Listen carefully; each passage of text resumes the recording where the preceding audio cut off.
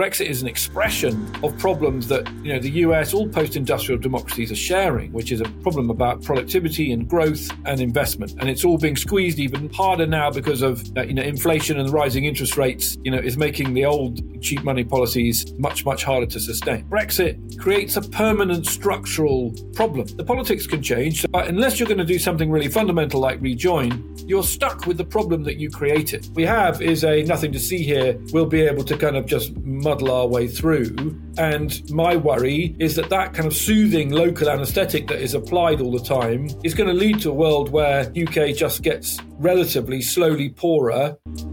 This is The Global Gambit.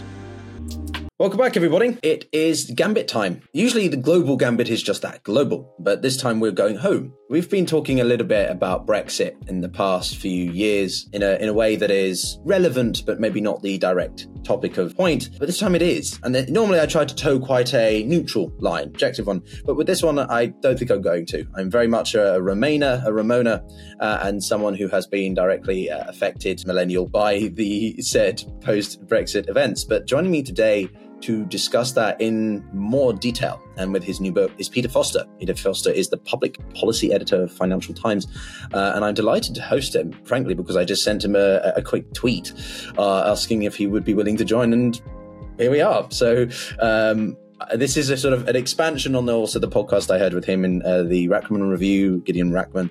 Highly recommend you to follow that. But Peter, it's a pleasure to have you. Thank you very much for joining the Global Gambit. Nice to be with you. I think the first thing I'd like to hear from you is, can you take us through, I guess, some of the broader domestic themes? You've been travelling up and down the country quite a lot, obviously, as part of your work, but also in the run-up for the publication. The main theme of the book is to try and, before we have a conversation about what to do about Brexit, try and have a fact-based analysis on why Brexit has proved so difficult for so many businesses and so many young people. You mentioned yourself being a millennial. So we see essentially the UK doing a reverse trade deal with its largest market. Typically, trade deals are there to remove trade barriers, and the UK chose to do a trade deal that erected trade barriers with its largest market.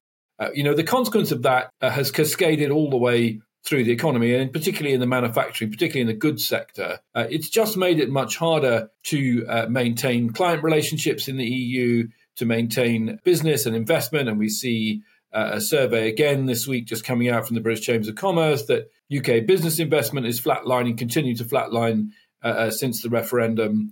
So across the piece, what you see is just the impact of marginal frictional disadvantage between the UK and the EU, particularly, as I say, for manufacturers and for supply chains. And it's worth remembering that whilst the economy might be 80% services, 50% of UK exports are goods, and you need a high-value manufacturing sector in order to drive research and development, in order to connect the research parts of your economy with the manufacturing piece. And, what you've seen is the polls moving at the same time. So even those people who voted for Brexit, voted for Boris Johnson in 2019 in the Get Brexit Done election, are now admitting, a plurality of those voters admitting they feel Brexit made the economy weaker than it otherwise would have been, the cost of living worse than it otherwise would have been, labour shortages worse than they otherwise would have been. And I think that's the overall picture. Economically, politically, the Tory party just had their conference in Manchester. They're really continuing to champion what they call the benefits of Brexit. And I explain in the book why those are so difficult to obtain. Because even when you deregulate or have nimbler regulation in the UK, the trouble is you create two regulatory environments, one in the UK, a market of 55 million people, and one in the EU, one of 450 million people. And I think the other bit that is not understood properly about Brexit is how much of an ongoing problem it is for the UK economy, because it creates a permanent structural regulatory divergence between the EU and the UK. And if you're a business, that just creates two regulatory jurisdictions, two sets of rules to comply with. And that, of course, is a factor in when businesses make investment decisions, a factor that in over time will tend them away from the UK. Yeah, I think for many people like myself, we'll just use myself as a case study, I think, for this conversation. I ended up going study about European British politics in Barcelona the day of the referendum result, landed in Spain, and oh boy, to this point though, isn't it purely that, and this is obviously going to be a leading provocative question, but the whole reason Brexit has failed is because it's just lies. It's nothing more than a set of detached members of parliament who wanted to push through a very specific set of agendas and goals for their own gains. Some of the biggest supporters of Brexit were those who are more than well educated, highly advanced, degrees, but simply just wanted to reduce their own personal, taxation or whatever. We saw it's making me think of the statistic we saw earlier in the year where everywhere in the UK, bar Skegness and one other county, I believe, one other district, regrets, right? This decision. Is that something that is generally felt from businesses across the UK? So I think there's a number of things going on here. One is, Bregret, as you call it, is a complicated emotion. So even those people who voted for Brexit may now think it's not going very well, but some of those people think it's not going very well just because we haven't implemented it well enough, right? Remember that Brexit was first and foremost, I think, an expression of English nationalist identity, reclaiming control, take back control. So, that whole narrative about the UK being shackled to a corpse, which of course was completely topsy-turvy. When we were shackled to the EU single market, that of course, all the economic research shows improved UK productivity, improved UK investment, improved UK growth over the 40 years we were members of the EU. But still, the narrative was that we were shackled to a corpse. And I think even those people who now express regret don't necessarily want to rejoin. I think the other thing is we've had a situation where none of the political parties have really pointed to the finger at what Brexit's done to manufacturing, to the car industry, attracting investment in the EV transition, electric vehicle transition. We've had a situation where none of the political parties have really pointed to the finger at what Brexit's done to manufacturing, to the car industry, attracting investment in the EV transition, electric vehicle transition. We haven't had a situation where political parties, including the main opposition Labour Party, have been pointing the finger aggressively and saying, see, look, that's what Brexit's done. And so when you factor in the cost of living crisis, the war in Ukraine, the COVID pandemic, I think that Tory message that there are a few problems with Brexit, but they blame it on something else, actually does create a pretty effective smokescreen, because the impacts of Brexit are not catastrophic. What they are is the boiling of the frog, as I sometimes like to say, where over time it just puts the UK economy at a marginal competitive disadvantage from its largest market. And that is a slow attritional thing. So I was in Swindon the other week, and they used to have the Honda factory, and they used to have some of the best foreign investment in Europe, Wacom, Motorola, Burma Castrol, all of that, has faded over the last couple of decades. And now they're trying to reboot it. But the trouble they have is they're no longer the stepping stone to Europe that they once were. So that Honda factory is now closed, partly, not exclusively, but partly because of Brexit. And it's been replaced by a logistics operation. Now, that means that Swindon doesn't have an unemployment crisis. One factory's closed, another's open. But I think if you look at some of the work the Resolution Foundation has done, an economics think tank in the UK, what you see is that you see high value, higher wage, higher productivity jobs being replaced by lower value, lower wage, lower productivity jobs. And, a logistics factory is lower productivity and lower skill and lower wage than a car factory. And that, I think, is the malaise. And that's one of the difficulties in the UK, for making the argument that we need to address some of the challenges that Brexit throws up, and is going to continue to throw up as the EU introduces things like supply chain due diligence, plastic packaging due diligence, carbon border taxes. All of that is going to make further friction between UK and EU and single market businesses.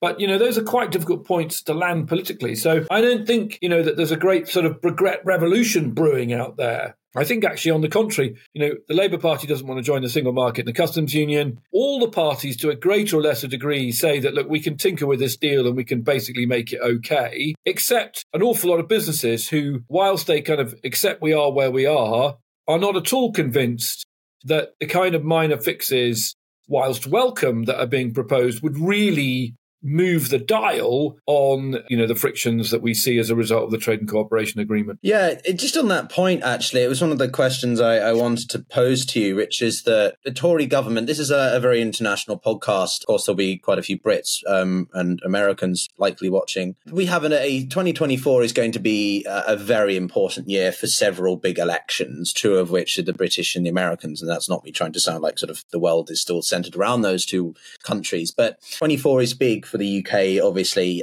They've been in power for a long time, 13 years. And after this speech given by Sunak, I think maybe you might have a slightly different assessment, but, a large proportion of people are saying, they're pretty out of ideas. And so this brings me to the idea of the other parties. You've made it quite clear that you don't think any party is really going to push to rejoin as such. But isn't this part of the problem, that there has been such a fickle, willing feeling around wanting to be staunchly clear on the position of Brexit? I mean, the Liberal Democrats, the third major party in the UK for foreign viewers, were very much the pro-EU party up until the final days of the Brexit deal being finalised. Now they've basically completely dropped that and largely just push other sort of more progressive agenda items. Is it definitely, let's say we've got a Lib-Lab coalition, for example, it's definitely just not a case that we're going to see a push to rejoin the customs union at a minimum. It's just going to be, we're just going to sort of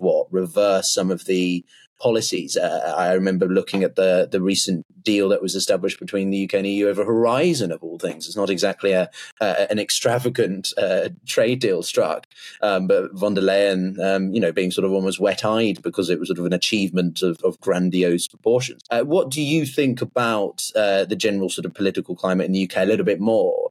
I don't think you're going to see a major shift on the points of the customs union and single market. Single market membership requires free movement and rule taking across the board, as Norway does, and I think that politically is impossible. There's been no real pitch rolling, and that's a good English cricket expression, where you roll the pitch before you play on it to prepare for the game. There's not been much preparation with the electorate. There won't be a particularly strong democratic mandate from the electorate, and therefore I think what you will see is Labour, assuming that the polls are correct and that Labour wins, I think what you will see is Labour making an attempt to draw the line under the very abrasive and confrontational relationship that was between Europe and the UK when Boris Johnson and then Liz Truss were Prime Minister. Remember, that process has already begun under Rishi Sunak. He signed the Windsor Framework deal, which put to bed the row over Northern Ireland, which had really put diplomatic relations in the deep freeze. He did that Horizon deal. But remember, the Horizon deal is essentially the UK paying into what we call European programs, right? You pay to play. And in fact, the UK will pay more, will put more into that program almost certainly than it gets out. And so the EU's never had a problem with that, right? If people want to come and pay to play, then that's great. Israel and Japan, I think New Zealand have got a Horizon deal. That's not a problem. And there's also not really a sovereignty problem there because, you're not accepting European Court of Justice oversight. I think the tricky bit for Starmer, once he's expressed interest in a deeper security partnership, creating perhaps some kind of apparatus that allows the UK more formal ways to integrate with the EU. When I say integrate, I mean have discussions, because there is a partnership council and there's all these committees in the TCA. But what's missing is really a consistent political level interface between the UK and the EU. Remember, when you remember every quarter, all the leaders of Europe, the 27 countries, 28 as was, get in the room together at the quarterly European Council. The UK has no apparatus for that. And I think Starmer will probably look to create one. Remember, the EU and since Brexit, the EU and the US, for example, have got their Trade and Technology Council. They've got a security agreement, where they have regular discussions. There's a regular forum for discussion. I think the UK will try and build that. Of course, none of that fixes the stuff we were talking about earlier, which is the nuts and bolts piece. Now, there are things that the Labour Party could do within their red lines of no single market, no customs union, that would make life easier for some sectors. So they could do a veterinary agreement, a Swiss-style veterinary agreement where they agree axiomatically to align with EU standards on plant and animal products, which is one of the big hold-ups with or frictions at the border. That would be good for the food and drink industry. I think it would have to be quite a a deep and aligned deal, and there would be political flack for being a rule taker. Remember, 40 years of political narrative in the UK is very much against Brussels telling us what to do. Well, if you did a Swiss-style veterinary deal, Brussels would be telling you what to do, and essentially you'd be ruling out doing a trade deal with the United States because they want us to be open to their food products that follow non-EU rules, things like chlorine-washed chicken, ractopamine-fed pork, etc. So there's one little thing you could do. Another thing you could do, you could link carbon markets. So right now, UK carbon price is trading at a significant 50, 60 euro discount to EU carbon price. The EU is in the process of introducing carbon border taxes. Reporting requirements just started, payments from 2026.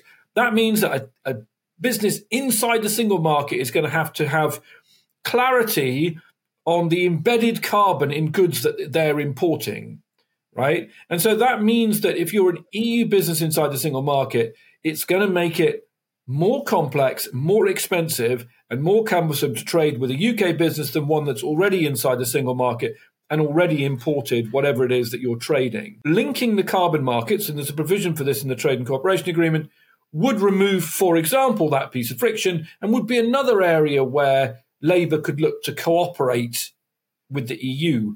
But nonetheless, on a load of other things like conformity assessment, which is sort of standards, the CE mark, professional qualifications and the movement of services professionals, I think all of that stuff that gets you closer to the single market will be harder than Labour think, because it will require the EU to agree to a certain level of what you might call cherry picking, where you're not a member of the single market, you're not following all the rules, you're not paying into all the budgets, but you are enjoying quite close benefits of single market membership. And hitherto in the Brexit debate, the EU have always said, no, that's not acceptable. Peter, so one of the things I think a lot of also foreign audiences may remember is Global Britain and all these slogans. England the UK is a source for slogans. Large majority never ever really come to fruition, let's be honest. Talking about areas where the UK can cooperate. But the one thing that comes to mind, I've got a little bit of a two-parter. They're not really related. You talk about other countries that have similar agreements with the EU, Japan, America, New Zealand.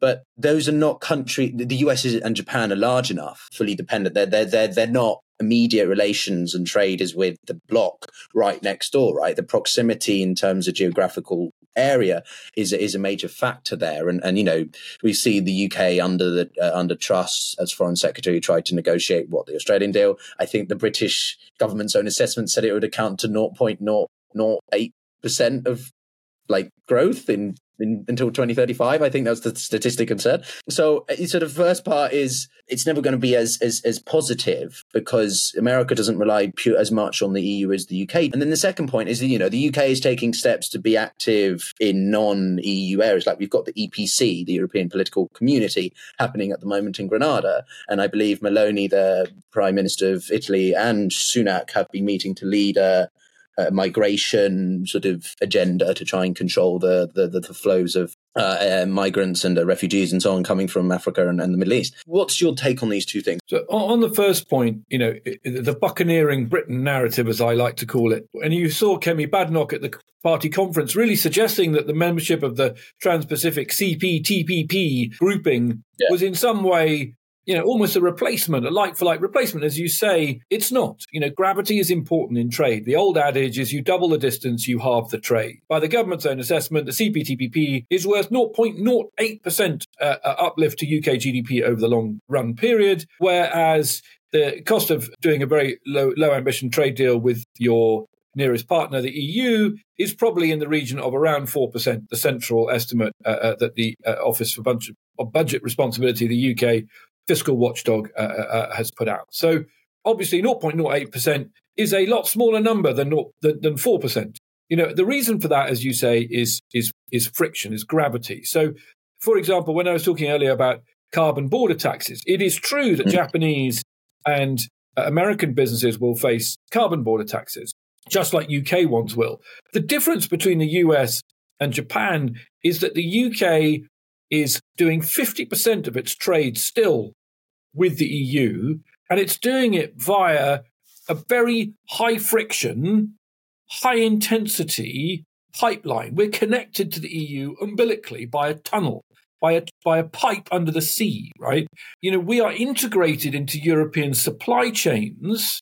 Most of the UK's, well over half of UK exports are part of what they call intermediate manufacturers, bits and pieces that go into wider products, because we grew up inside the EU single market over the last 40 years. So our economy and our manufacturing is integrated into those supply chains, but nuts and bolts that whiz across the border, chemicals that come and go, get processed into something else, sent back across the border, made into something else, sent back, and it all ends up in a finished product that in the end goes to China, wherever it might be. When your economy is integrated into another trading bloc in the way that ours was, the impact of these frictional things like carbon border taxes or supply chain due diligence requirements, etc., are much, much greater. I mean, it's an incredibly obvious point, but it's not a point that's internalized in the UK discussion, and certainly not in the sort of, conservative, buccaneering Britain, we're opening up new markets in Asia. I mean, remember when we remember the EU, we had trade deals with all these countries. We didn't have one with Australia and New Zealand, two very small economies, relatively 12,000 miles away. Actually, now the EU has one of those deals too, right?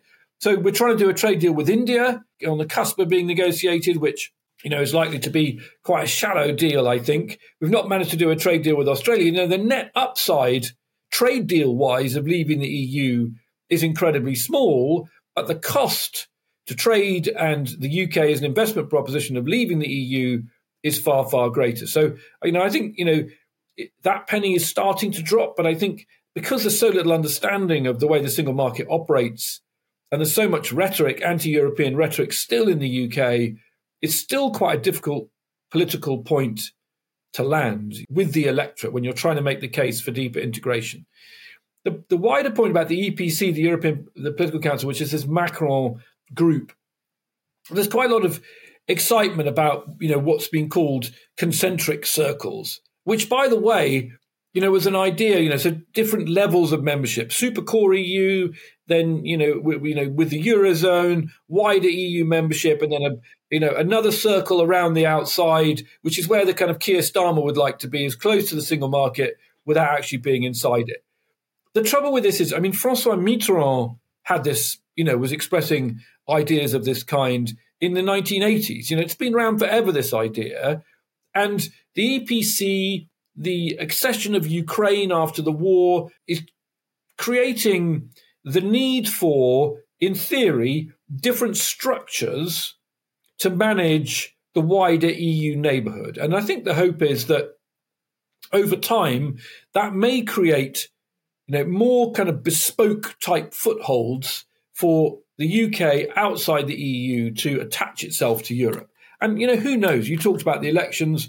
Imagine we have a Trump 2 presidency. Suddenly, the differences between the UK and the EU will be put into considerable perspective if you have, a Trump 2 administration that is, essentially, laying waste to global institutions as we know them.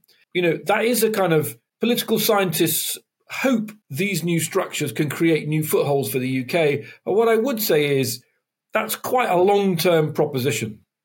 And the thing about Brexit and about relationships with the EU is that relationships have a half-life, right? They're atrophying all the time. Relationships between politicians, but between officials who aren't UK officials, not attending meetings anymore, not building contacts with their European counterparts at anything like the pace and density that they were when we were an EU member. Commercial relationships. I often talk about the stock and the flow. People think of Brexit doing a one-off piece of damage to relationship. Actually, there was a lot of sunk cost in UK trading relationships with the EU. And actually, the bigger worry is that when we get into, the next generation of investments. So if you already had your car factory in the UK, yes, it was more expensive running your supply chains through Europe after Brexit. Yes, it was harder to get your stuff on time and to service your clients on time. But you've already spent however many billions investing in that plant. The real question the UK's got to ask itself is, when the next plant gets built, is that investor, whether it's in pharma, in autos, in chemicals, is that investor going to want to set up in the UK when they know that they're going to have this frictional relationship with the EU. And that's the challenge for the UK, is now it's put itself outside its nearest market or made it frictional for it to engage with its nearest market. Can it convince people to invest? Can businesses retain their clients, retain their relationships? And when I talk to business, it's difficult. It's not impossible. And that's where I go back to the boiling of the frog. It just creates drag that is going to be difficult to overcome. I enjoyed the boiling of the frog analogy in the conversation with Gideon, and I'm glad we got to hear it here as well. To your point a little bit about this, I think the example of the shifting from a manufacturing to logistics, it's a gutting, isn't it? It's a gutting of some core industries in the UK. It's not a complete removal. There were fears initially that, companies would just completely relocate to, Frankfurt, Paris, whatever. But we've seen a sort of a mixture, really, and a sort of a drawdown, I think, of activities in certain areas. And it's sort of, they become like shell companies, shell activities, which is in some ways even worse, because it's sort of, as you say, it just requires lower labor, lower skilled workers. But just more broadly to this, I think the new European called it the 4-tier EU membership model. So for people, that was something in the core was called the accelerated EU. The second tier was, as you mentioned, core EU members. Associate membership would be the third tier. Sort of, I think one of the articles in New European suggests the UK may be interested in this one. And then EPC 2.0. So it's sort of, countries at the moment have looser relationships as it is. I think this is one of the things people don't fully appreciate, which is that no matter what, because a lot of my friends, obviously people who just want to be back where we were pre-24 June 2016, the UK was very privileged. We had a veto no other country had.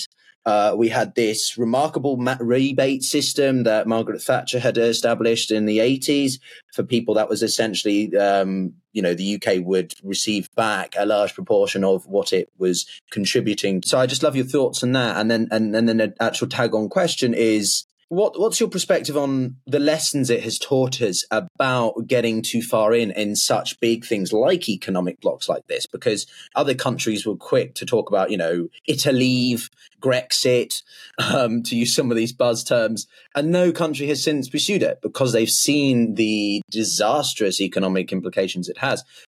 So I think it's definitely true. When I used to be Europe editor covering Italian elections a few years ago, a lot of Italians would say, they're very fed up with Brussels dictating terms, debt relief and Eurozone bailouts, etc. They would say, look, you're lucky. You didn't join the euro. And because you didn't join the euro, you're able to leave, right? We're stuck. We're trapped. So that, when you particularly in northern Italy and sort of Salvini, the Lega Nord, and now the Lega, the populist right wing leader, Matteo Salvini, his constituents would definitely say, you Brits are lucky. They wouldn't say that now. Right, but because as you say, the costs of leaving the EU, particularly for Eurozone countries, are just far outweigh the downsides. Now the EU has its own problems. It's got a migration problem. It's got a increasing populist parties problem, because the UK's Brexit problem is unique, but the UK's populism problem is not unique. Right? I mean, the UK's, we shouldn't think that Brexit is to blame for anything. Brexit is an expression of problems that, the US, all post-industrial democracies are sharing, which is a problem about productivity and growth and investment. And it's all being squeezed even harder now because of, inflation and rising interest rates, is making the old cheap money policies much, much harder to sustain. So the difference with Brexit and the UK is that Brexit, as I've tried to explain, creates a permanent structural problem, right? Whereas, you could elect Donald Trump, or you could elect Matteo Salvini, or you could elect Marine Le Pen, and these people will come and go. The politics can shift back and forth. With Brexit, the politics can change, so we could get rid of a Tory government and elect a Labour one. But unless you're going to do something really fundamental like rejoin, you're stuck with the problem that you created. And you can try and massage it around the edges, but fundamentally, you remain, you can call it an associate membership, you can call it what you like.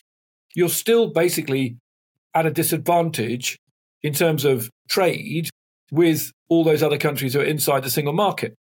And so, as you rightly said, on the sovereignty question, ironically, as members of the EU, the UK was incredibly cherry-picked. So on things like justice and home affairs, we opted out of some things because we thought they curbed our sovereignty too much.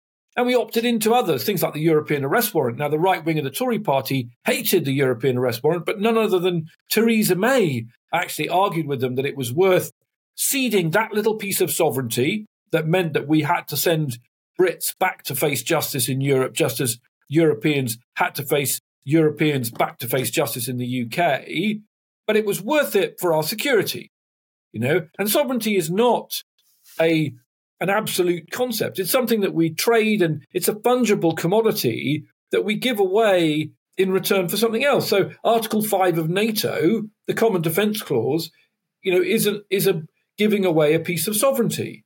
In a way, we commit to defend other NATO members. And that means that we give some agency away.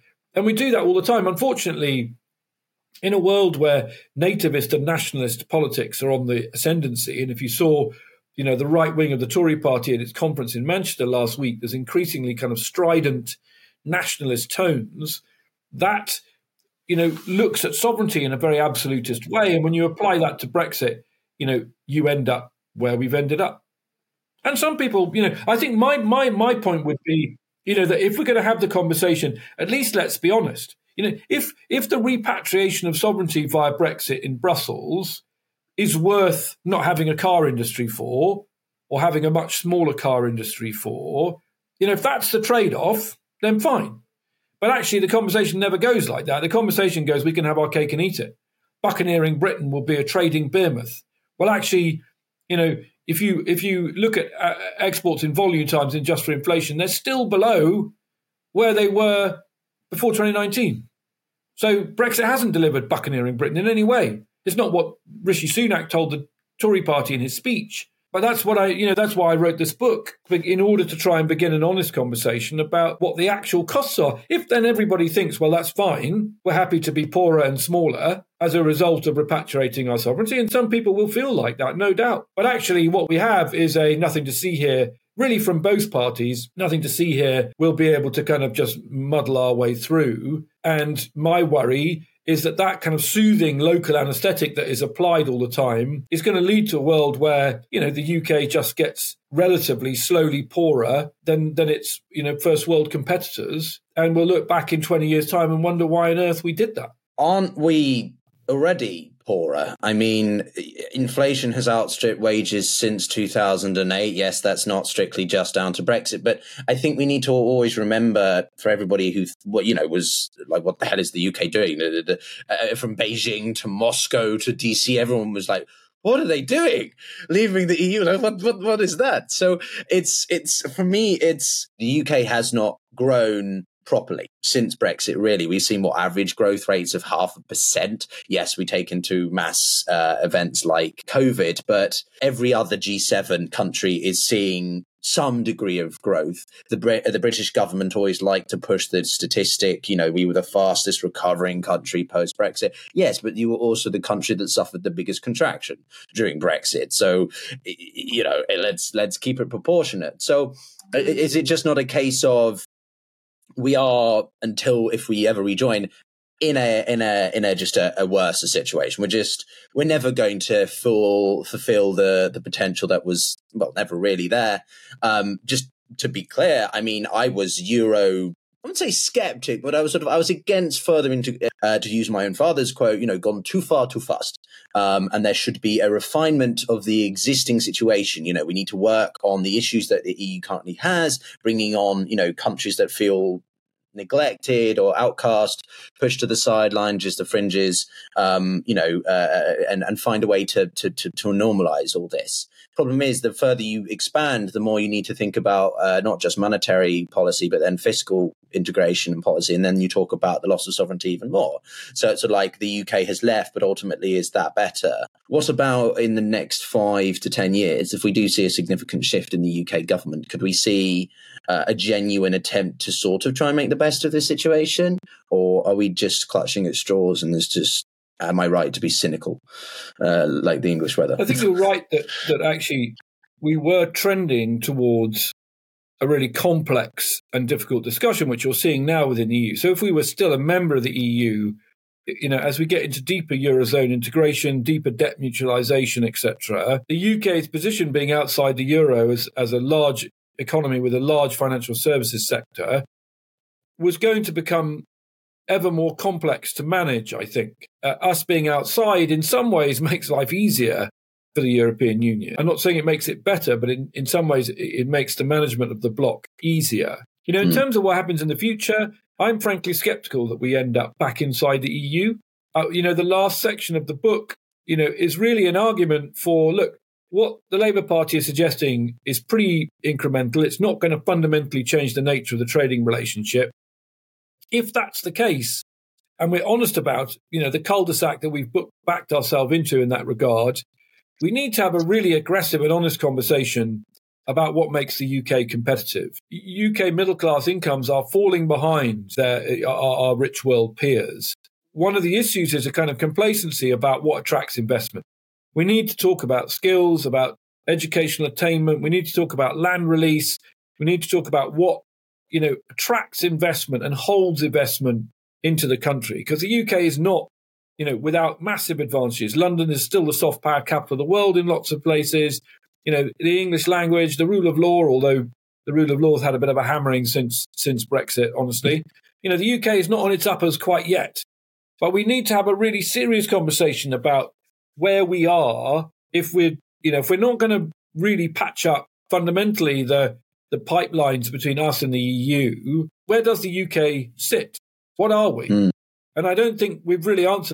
Boosterism and pie in the sky moonshottery isn't going to get us where we need to get to. A new government that is not beholden to and responsible for the current situation will, I think, open up broader ranges of discussion, which is, of course, what we've not had since we left.